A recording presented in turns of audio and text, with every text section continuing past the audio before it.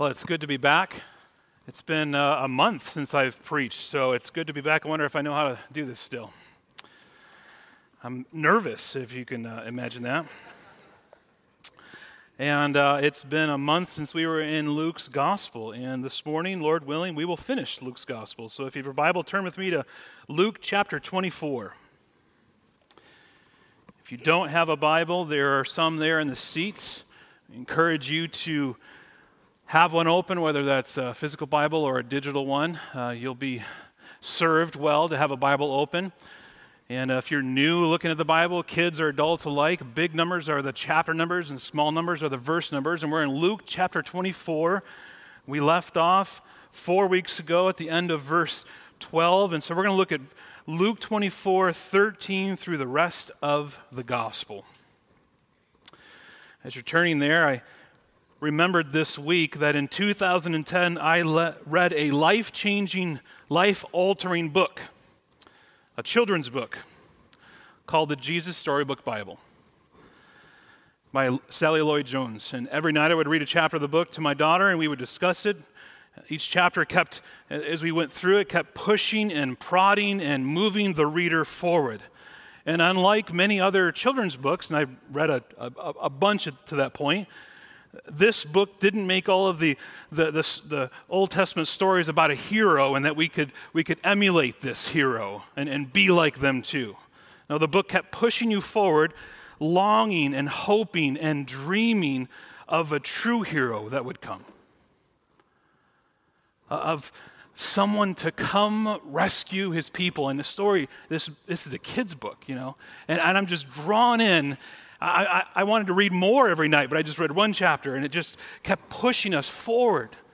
And I should have been warned about this. This is what she says at the beginning of the book. She writes this: some people think the Bible is a book of rules, telling you what you should and shouldn't do.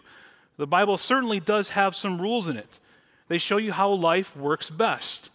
But the Bible isn't mainly about you and what you should be doing. It's about God and what God has done. Other people think the Bible is a book of heroes, showing you people you should copy. The Bible does have some heroes in it, but as you'll soon find out, most of the people in the Bible aren't heroes at all. They make very big mistakes, sometimes on purpose, and they get afraid and they run away, and at times they are downright mean. No, the Bible isn't a book of rules or a book of heroes. The Bible is most of all a story. It's an adventure story about a young hero who comes from a far country to win back his lost treasure.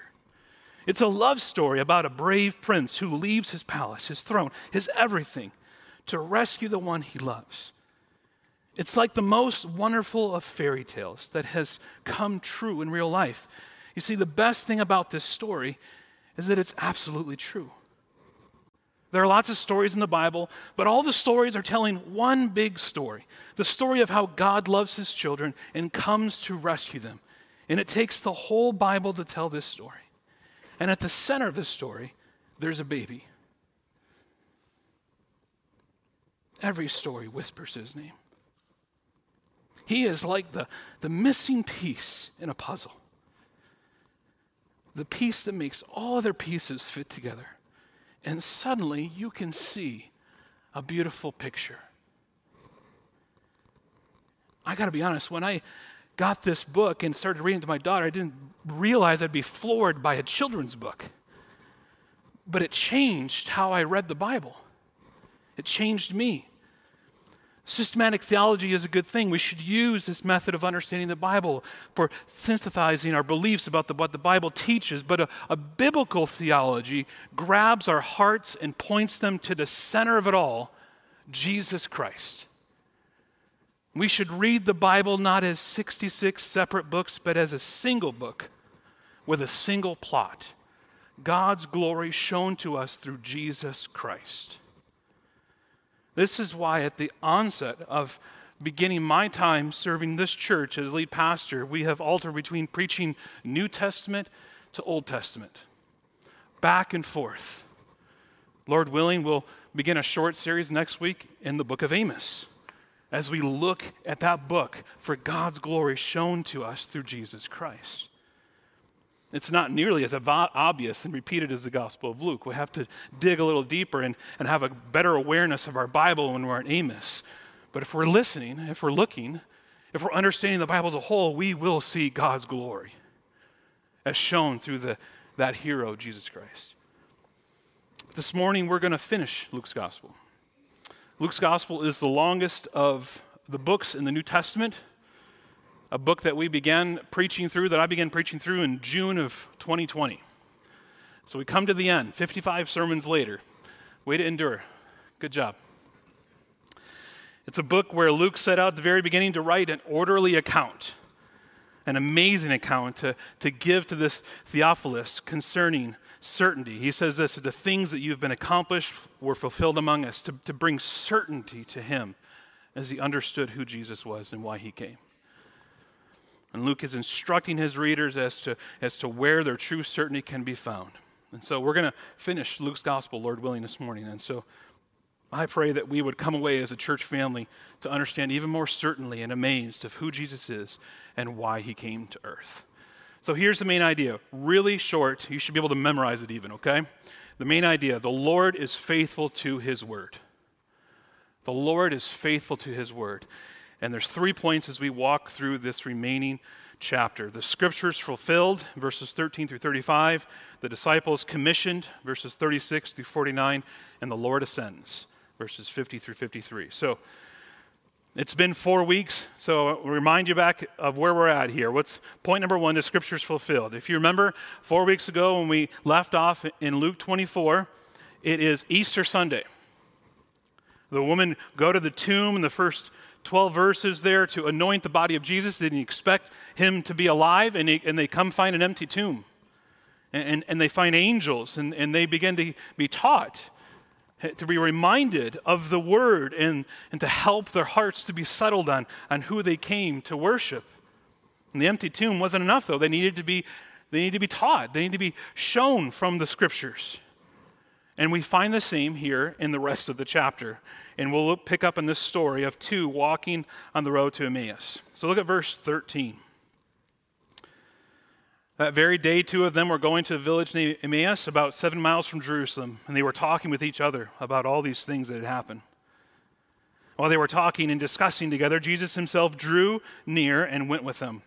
But their eyes were kept from recognizing him. And he said to them, "What is this conversation that you're holding with each other as you walk?" And they stood still, looking sad. And one of them said, named Cleopas, answered him, "Are you the only visitor to Jerusalem who does not know the things that have happened there in these days?" And he said to them, "What things?" And they said to him, "Concerning Jesus of Nazareth, a man who was a prophet, mighty in deed and word before God and all the people, and how our chief priests and rulers delivered him up to be condemned to death and crucified him. But we had hoped that he was the one to redeem Israel. Yes, and besides all this, it is now the 3rd day since these things happened. Moreover, some women of our company amazed us. They were at the tomb early in the morning, and when they did not find his body, they came back saying that they had even seen a vision of angels who said that he was alive. Some of those who were with us went to the tomb and found it just as the woman had said, but him they did not see. And he said to them, 'O foolish ones, and slow of heart to believe all that the prophets have spoken. Was it not necessary that the Christ should suffer these things and enter into his glory?' And beginning with Moses and all the prophets, he interpreted to them in all the scriptures the things concerning himself." Let's pause there. As I was reflecting on this section, I see the extraordinary patience and love of our Lord Jesus as he comes and approaches these 2 walking to Emmaus. They should know better, but they don't. They're sad, they're despondent and grieved at what they witnessed in Jerusalem. And we see what they just experienced in Jerusalem was still very much fresh in their minds. It fills their conversation. This is the topic. This is the only thing they're talking about. And Jesus draws near to them. Jesus was there in their despair, and he hears it all, though they don't realize it. Jesus was right there when they were mourning and despondent. He was near to them when they thought they had no hope. And I wonder, could it be the same for you today, friends? You're walking in darkness and downhearted and mourning the way that life has gone, and the darkness has enveloped you. And you can't quite see how close the Lord truly is. Your darkness, friends, may be only inches away from true life-giving light. The Lord is near to those who are brokenhearted. And as we'll learn later this morning, Jesus Christ is closer to you right now than he was to sinners and sufferers of what we read in the Gospels. Through his Spirit, Christ's own heart surrounds his people with an embrace that is nearer and tighter than any physical embrace. So don't get focused on the darkness that circles you. Remember Christ through his Spirit, who is there to comfort and to encourage you. What we read here is that Jesus walks up to these two, begins to ask them some questions. He's kind of coy about this, right? Verse 16, that says, though, that their eyes kept from recognizing him. They didn't prevent themselves from recognizing Jesus. Someone else did. They were, in effect, walking and talking blind. And strangely enough, they open up their hearts to this stranger. It would have been a risk even, what they say about the religious leaders. But they open up and they let the floodgates go. Verse 21, but we had hoped that he was the one to redeem Israel. Yes, and besides all this, it is now the third day since these things happened. They didn't realize how deeply they needed to be redeemed. And this is an absolutely wonderful phrase here that comes out of their mouths. And they say how the chief priests and rulers delivered him up to be condemned to death and to crucify him, but we had hoped that he was the one to redeem Israel. They crucified him, but we had hoped that he had come to redeem Israel. Do you see what they're saying and what they're missing? We know the answer, right? We can read the whole story and see it all. We know the crucifixion is the way that God redeems. But here, this Cleopas is saying, we thought he was going to rescue us, and instead he was crucified. They don't understand. They don't know why. He doesn't know what he's saying. He's speaking truth without seeing the depth of what that truth means, without knowing who Christ was. And he also misses his greatest need. See, when we read the word redeem, we as the church naturally and quickly think it's spiritual. But that's not what he's using that word about here. No, to redeem here means to release from some type of slavery. And there was only one type of slavery that was in the minds of people now, right? Cleopas thought that the only problem that he had was to be released from political slavery. He believed and wanted that Jesus to be the Messiah of the world, like King David, who's going to come and fight their worldly battles and to rescue them. You see, what they wanted most was to be rescued from the Romans. That was their biggest need in their mind. They needed political salvation, economic salvation. And if they were to get that, then everything would be all right.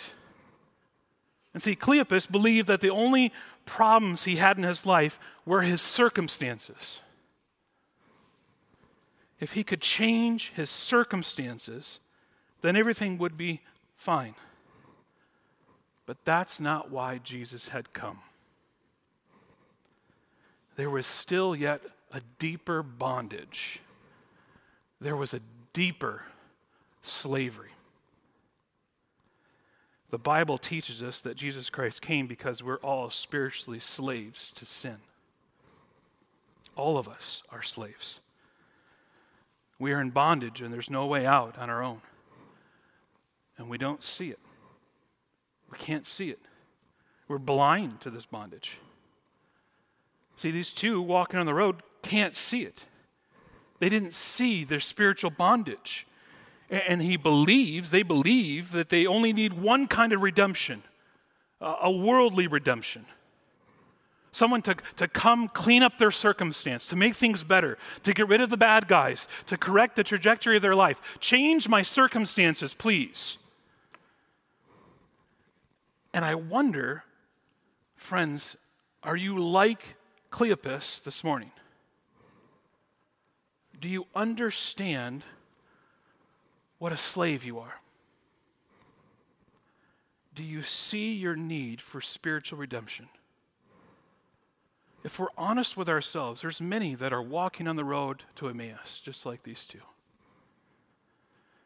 You don't see your need for redemption. You're walking away from hope. You're walking in disappointment. You're walking away from the church. You're trying to solve life's problems with the things of this world and rejecting the one who came to conquer your greatest struggle, sin. And so in God's magnificent providence, he draws you to the church. And you come not necessarily looking for salvation, but you're looking for a change in your circumstances. Some come into the church because they're scared they're going to lose their marriage. Their circumstances are without hope. Some come into the church because they're worried they're going to flunk out of school. And they cry out to God to help them. They need some help to get through school, to fix their marriage, to fix this relationship. And they come as a sufferer wanting help, not as a sinner needing salvation.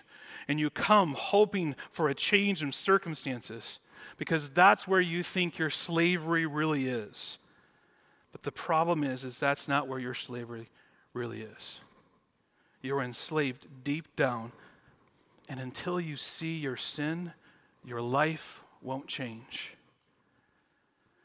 Jesus said in John's gospel, "Truly, truly, I say to you, everyone who practices sin is a slave to sin."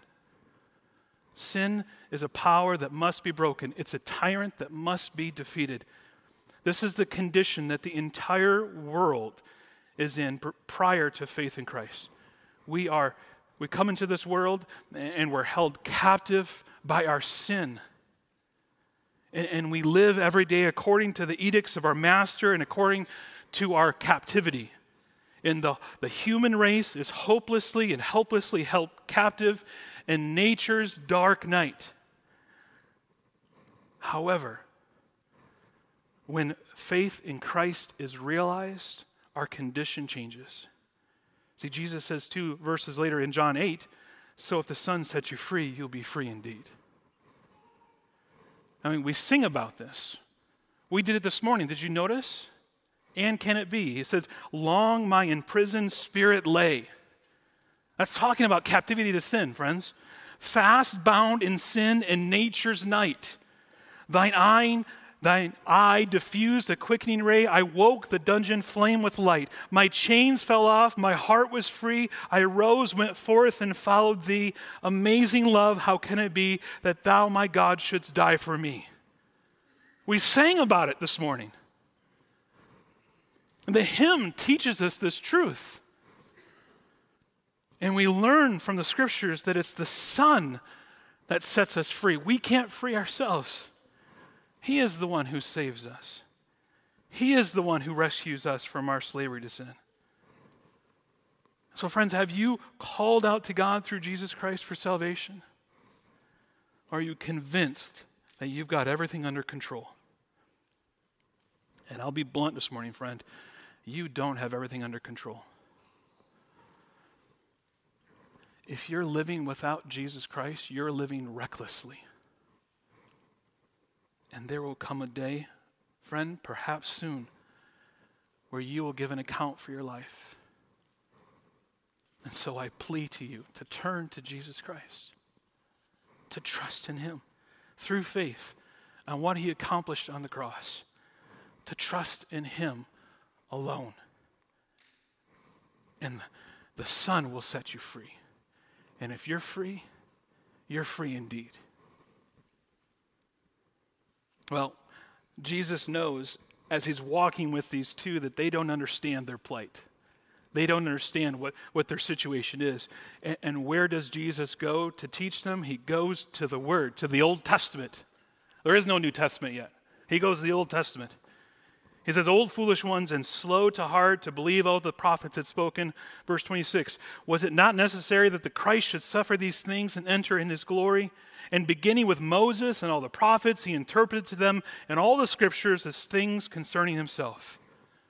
See, these guys might know the facts of the gospel, but they don't know the face of the gospel. And Jesus begins a Bible study on their walk. And I just wondered this week what that would have been like. We need to realize, though, that it is more crucial for these two disciples to hear Christ than to see him and recognize him. It is on purpose they can't recognize him. So it's more crucial for them to hear the word and hear it expounded and taught than to see Jesus.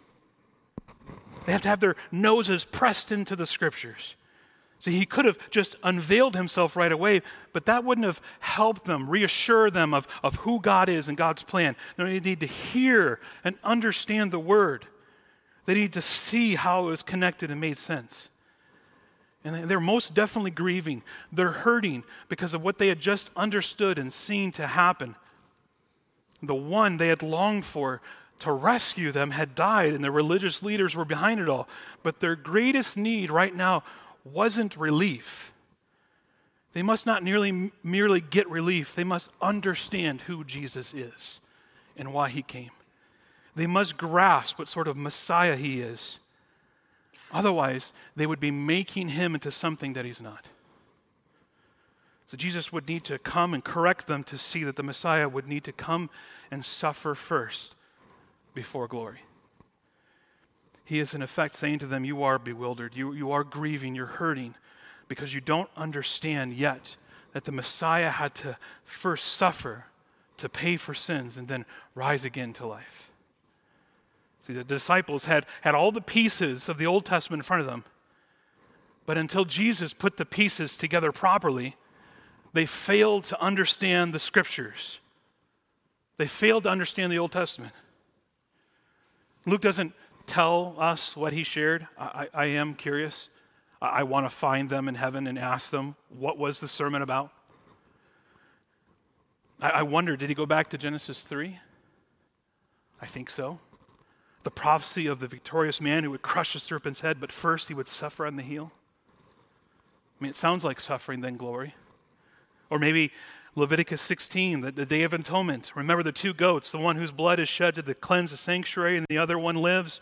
And remember how the high priest presses his hands down on the head of the live goat as he confesses Israel's iniquities over it and transfers them and puts them on the head of the goat, and it wanders off into the wilderness, in effect carrying away their sins.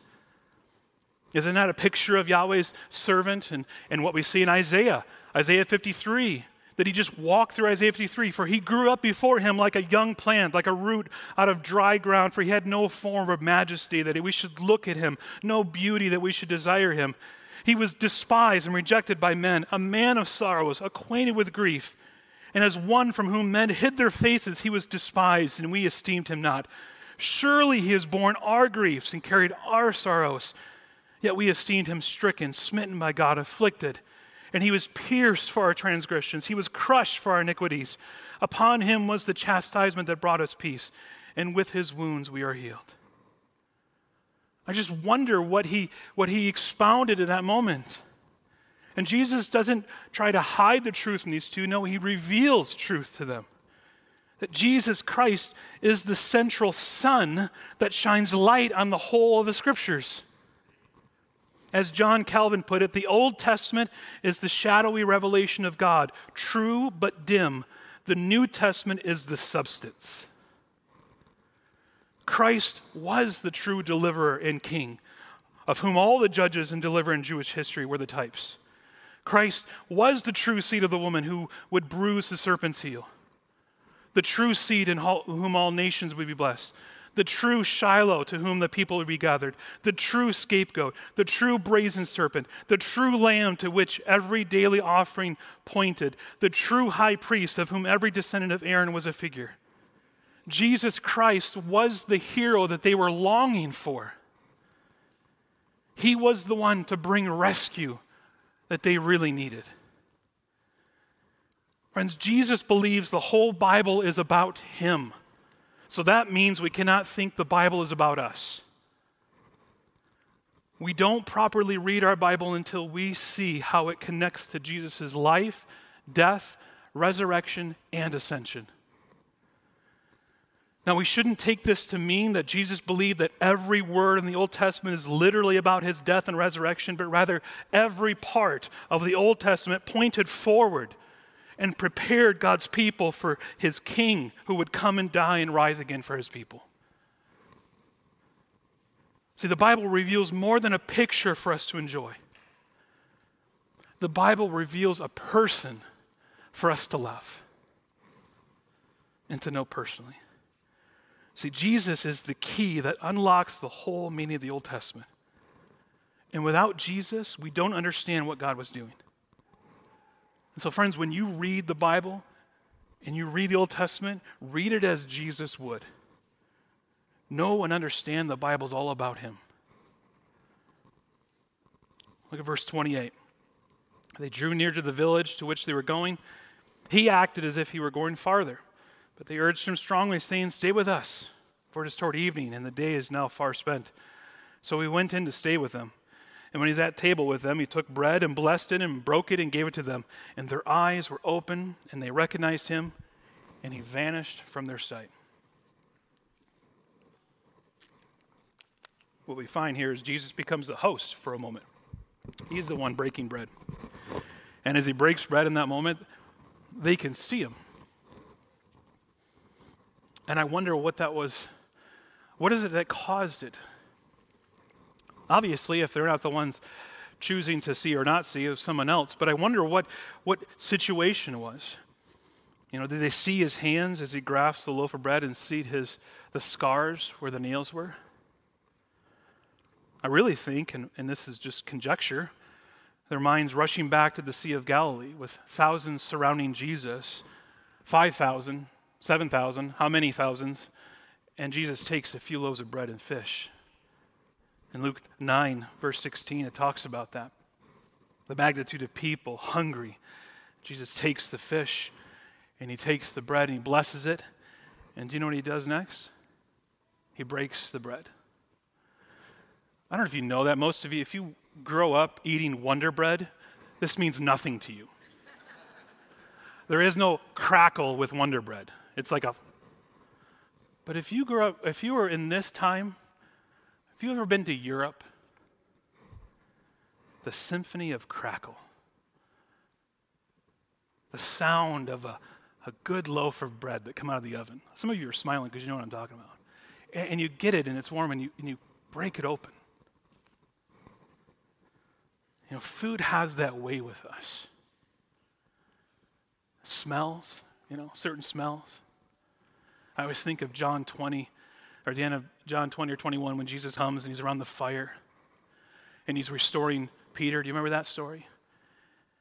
You know, I always wonder, Peter would have most definitely remembered that time because it's not just what Jesus said to him, it's the smell of the fire. So every time Peter smelled fire, he would remember what Christ said to him. These senses have something to do, and I just wonder of just the breaking of bread. I mean, every time I hear breaking of bread, I think of Sweden, I think of Europe.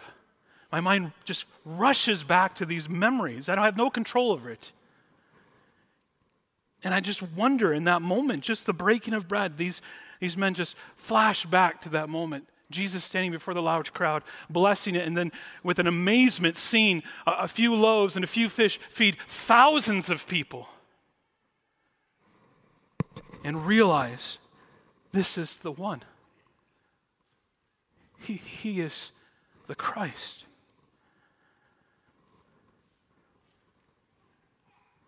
They know him. They recognize him. They see him, and then he vanishes. Verse 32, they said to each other, "Did not our hearts burn within us while he talked to us on the road, while he opened to us the scriptures?" And they rose that same hour and returned to Jerusalem. And they found the 11 and those who were with them gathered together, saying, "The Lord has risen indeed and has appeared to Simon," to Peter. And they told what had happened on the road and how he was known to them in the breaking of the bread. See, once they realize it's Jesus, they turn right around. I don't know how far they made it to Emmaus. They turn right around and go back to Jerusalem that same hour. And they find the 11. See, their hearts burned because the light of the scripture had been turned on and it was heating it up. all that they'd heard, all that they knew is there. The Bible tends to do that, friends. The more time we give to it, to read it, to understand it, the more it burns within us and gives meaning to our life. These two had hearts from slow to burning, and they realized that their eyes had not been closed to Jesus, but they had been blinded by their false hopes. It was only through God's power that they could now see, and they understood that the Scriptures were fulfilled in Jesus. Friends, the Lord is faithful to His word. So first, the Scriptures fulfilled. Second, the disciples' commission. Look at verse 36. As they were talking about these things, Jesus Himself stood among them and said to them, "Peace to you." But they were startled and frightened and thought they saw a spirit. And He said to them, "Why are you troubled, and why do doubts arise in your hearts? See my hands and my feet, that it is I myself. Touch me and see, for a spirit does not have flesh and bones as you see that I have." And when He had said this, He showed them His hands and His feet. And while they still disbelieved for joy and were marveling, He said to them, Have you anything to eat? And they gave Him a piece of broiled fish, and He took it and ate before them. So the traveler and Cleopas discuss what had happened with them, and they are with the 11, and they're discussing this marvelous thing, and Jesus appears. At this point, we don't see this in Luke's gospel, but we know in John's gospel, they're hiding away for fear. In John's gospel, chapter 20, verse 26 says, although the doors were locked, Jesus came and stood among them and said, "Peace be with you." The doors were locked, and Jesus was there. Friends, you can try to lock the door to keep Jesus out, but Jesus will find you. Jesus is showing them that a locked door will not stop Him. And the disciples are huddled again, most likely in fear because of what might happen with the religious leaders, and they're trying to figure out what to do next. And Jesus, who is God, comes right into their midst, and He doesn't need a key. He doesn't need a door. He's there. I want you to notice that Jesus doesn't need your permission. Jesus doesn't knock. He doesn't need your permission to come into your life. He's there, standing among them, and what does He say? Peace be with you. I mean, think about this with these guys. This is Easter morning still. A guy that they think is still dead. They haven't seen Him quite yet. And maybe he's like a ghost or some vision here, and he just shows up in a locked room. I mean, the last thing they're going to feel in that moment is peace, right? Just think, your house is locked tonight. You put your kids to bed, you're in bed, and you roll over, and I'm beside your bed, and I say, "Peace be to you." Peace is the last emotion that you would feel in that moment. You'd probably slug me in the face. But Jesus knows what He's doing here. I mean, their lives have been completely rocked. It's upside down. They don't know which way is up. They don't know what to do next.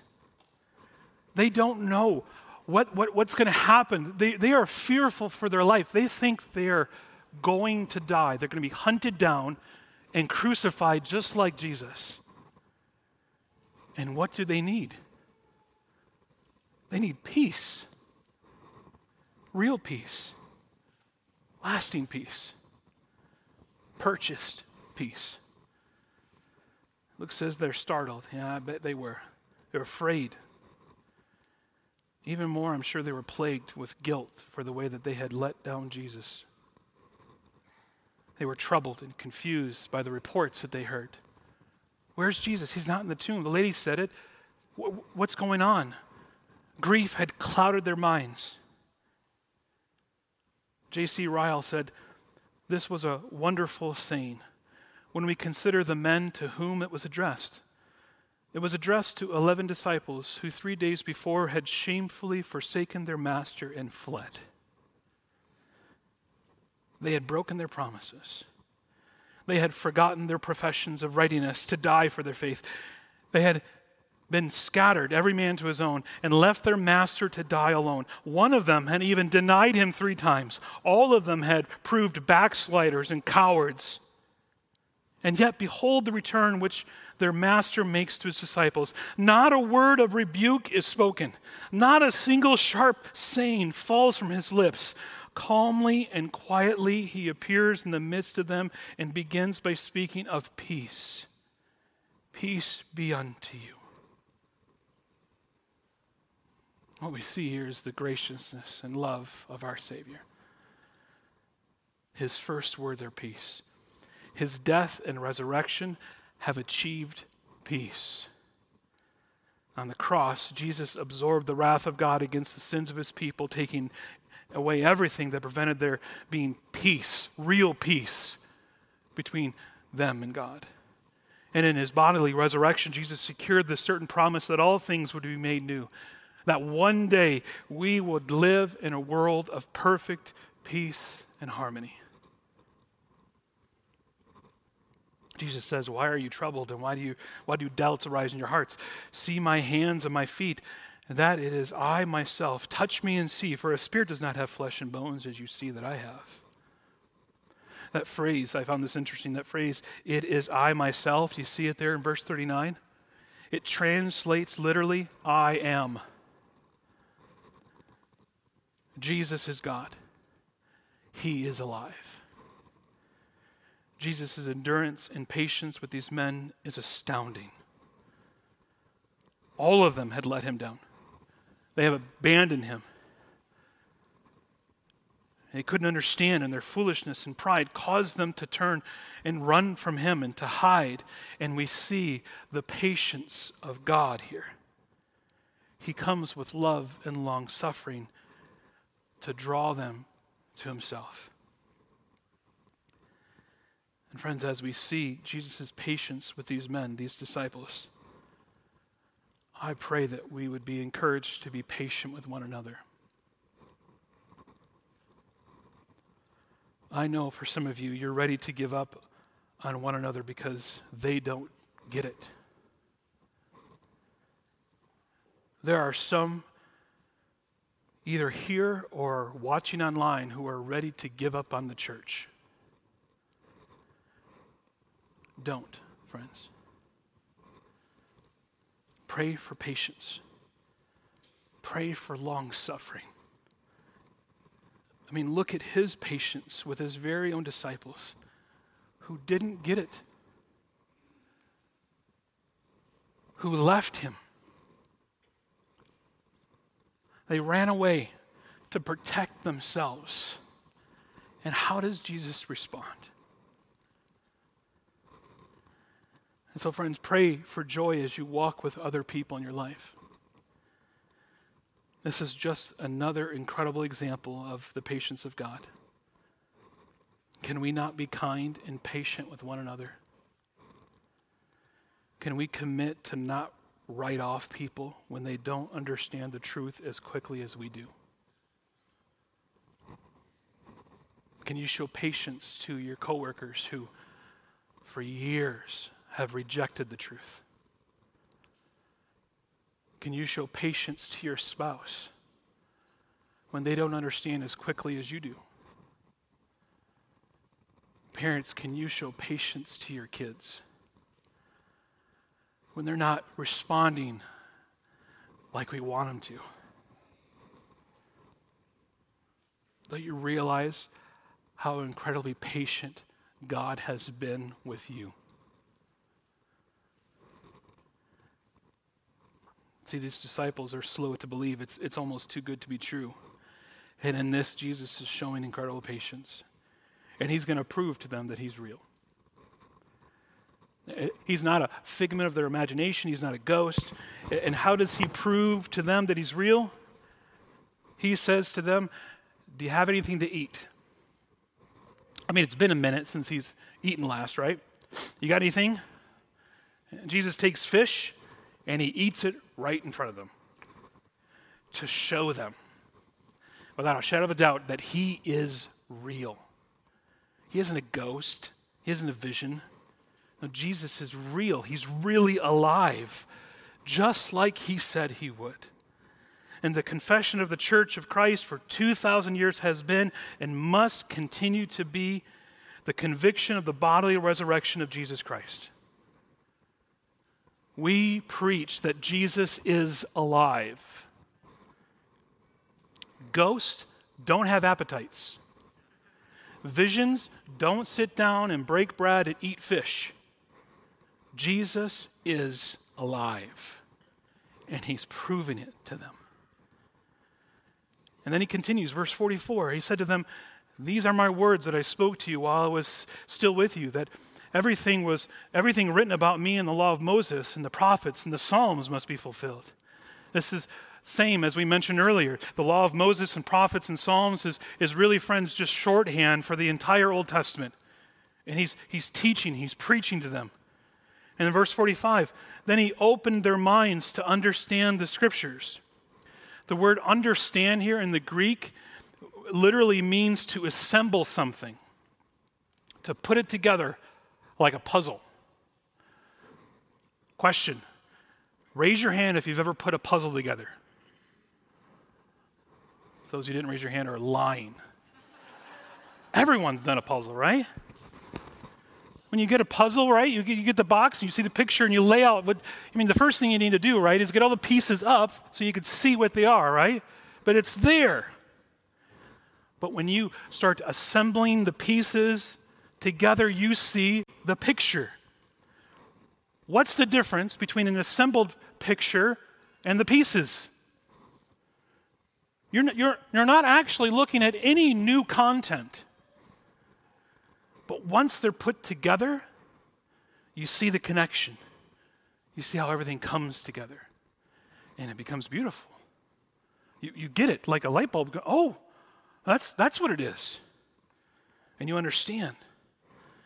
And that's what Jesus is doing here with these disciples. He puts the pieces together of the Old Testament, and he's saying, I'm the key. I'm actually what unlocks it. So you can now see and understand all that it's been talking about. All of the scriptures that you knew, they find their fulfillment in me. And he says in verse 46, he said to them, "Thus it is written that the Christ should suffer and on the third day rise from the dead, and that repentance for the forgiveness of sins should be proclaimed in his name to all nations, beginning from Jerusalem. You are witnesses of these things. And behold, I am sending the promise of my Father upon you, but stay in the city until you are clothed with power from on high." And what we're reading here is the commission for ministry.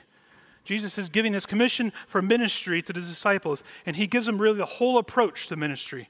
And there's 4 areas. This is not in the outline. These are 4 separate things, so if you want to write them down, I would encourage that. 4 areas here: gospel education, gospel example, gospel evangelism, and gospel equipping. First is the gospel education. In verses 44 and 45, he teaches them the word. You see it? See, if they're going to make a dent in this world, they need to understand who Jesus is and why he came. And where does Jesus go? He goes to the scriptures, and he teaches them the word. And we need to be equipped with the word if we're going to minister for him. Second is gospel example. Verse 46, gospel example. We see suffering, then glory. That's the pattern that we see for the Christian life, for ministry. There are too many Christians that have been sold a false gospel, one that says when you follow Jesus, everything is going to be carefree and easy. And they're lying to you. That you can somehow find your best life now, which results in good health and good money and good friends and ease with every turn. But that isn't true. That's not the pattern that we see in the Bible. Christ would suffer. He would experience rejection and pain and loneliness and then death. And we will suffer too as Christians. Suffering, then glory. We see that pattern throughout. Friends, God works through your suffering, not in spite of it. So don't reject your suffering. Don't run from it. Lean into it and rest in Christ. He's doing a good work in you.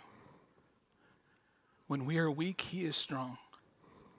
And knowing Christ, as Paul says in Philippians 3, involves knowing all of him, both the suffering and victory, both weakness and power. The pattern, the gospel example is suffering, then glory. Third, gospel evangelism. In verse 47, we see the commission clearly. They were to proclaim repentance and forgiveness.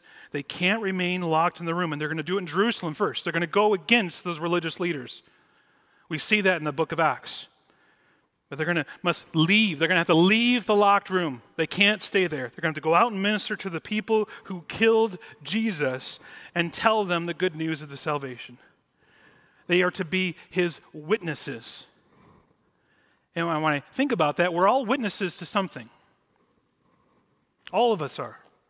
We talk what we're most excited about.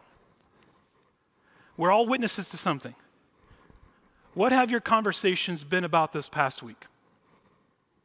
I mean, what has captivated your heart to the point that you just need to talk about it to everyone?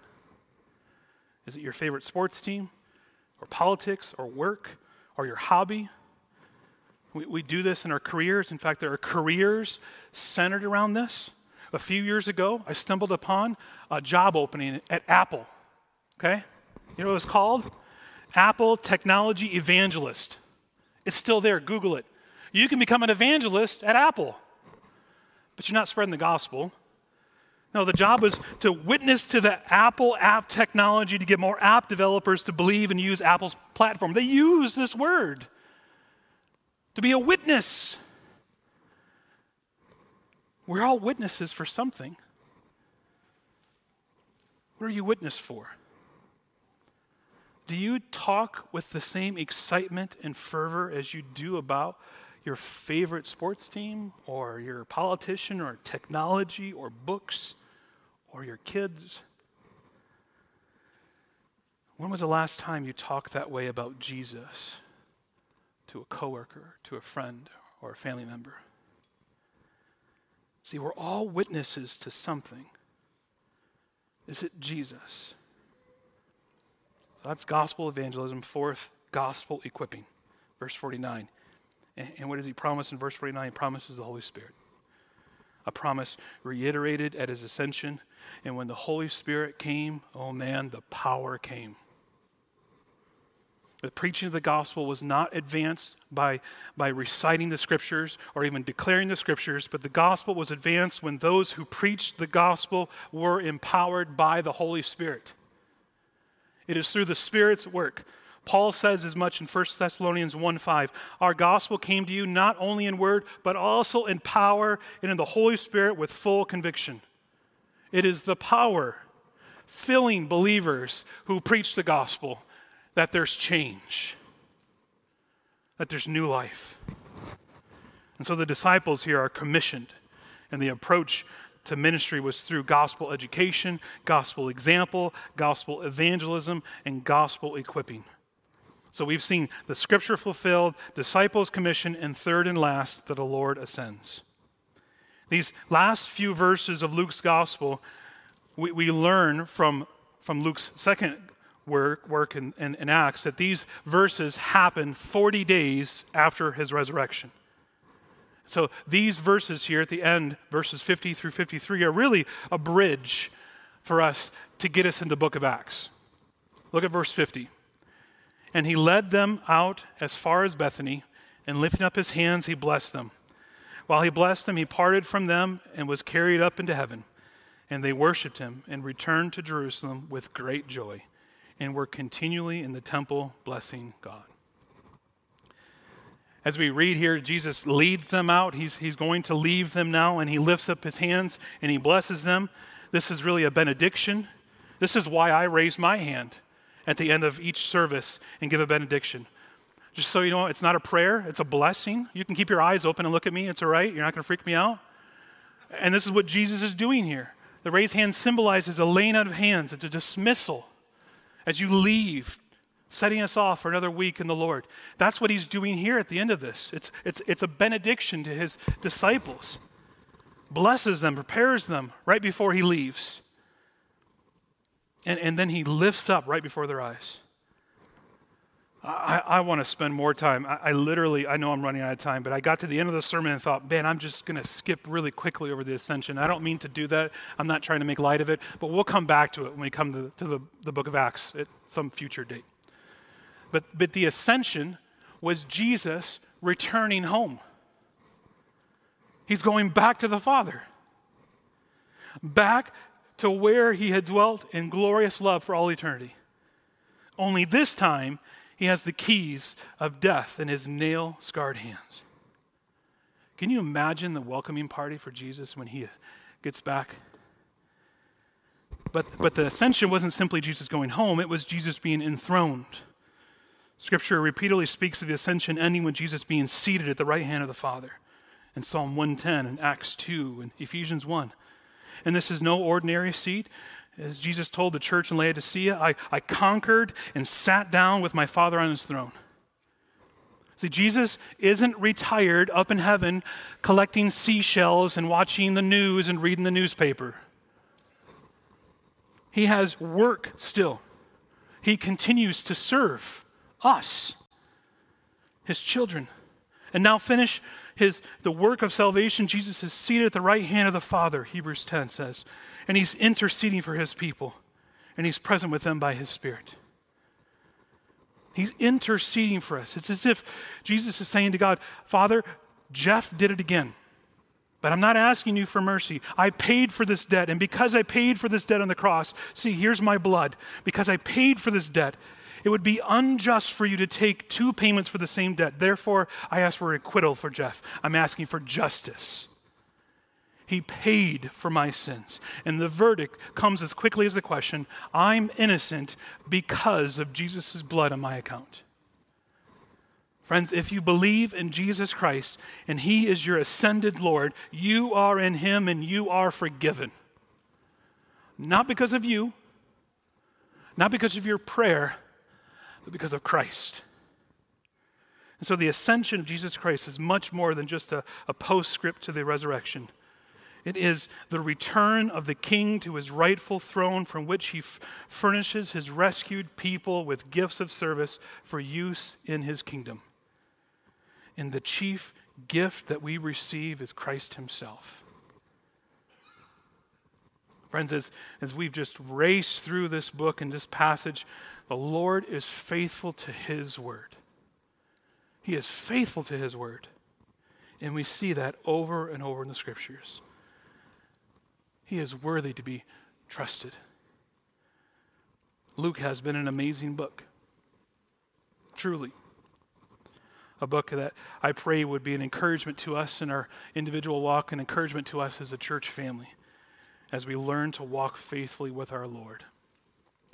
Would you join me as we pray? Father, we thank you for the Gospel of Luke, and we are encouraged as we've listened to your word. God, I ask that you would help your people to believe in the resurrection of Jesus Christ and to rest and rejoice in his ascended glory. And to the degree we do, we become faithful people. We'll become humble people, happy people, and courageous people. People who serve. People who love and wait with a hope that's real. And please make us all those things, because it would glorify you and it would be fulfillment of our deepest longings in you. And so, Lord, we ask that you continue to give us all things that we ask, because we ask them through Jesus in accordance to your word. We thank you for this time. We thank you for your word. May you take it and root it deep within our hearts, and may we live it out this week. For we pray it all in Jesus' name. Amen.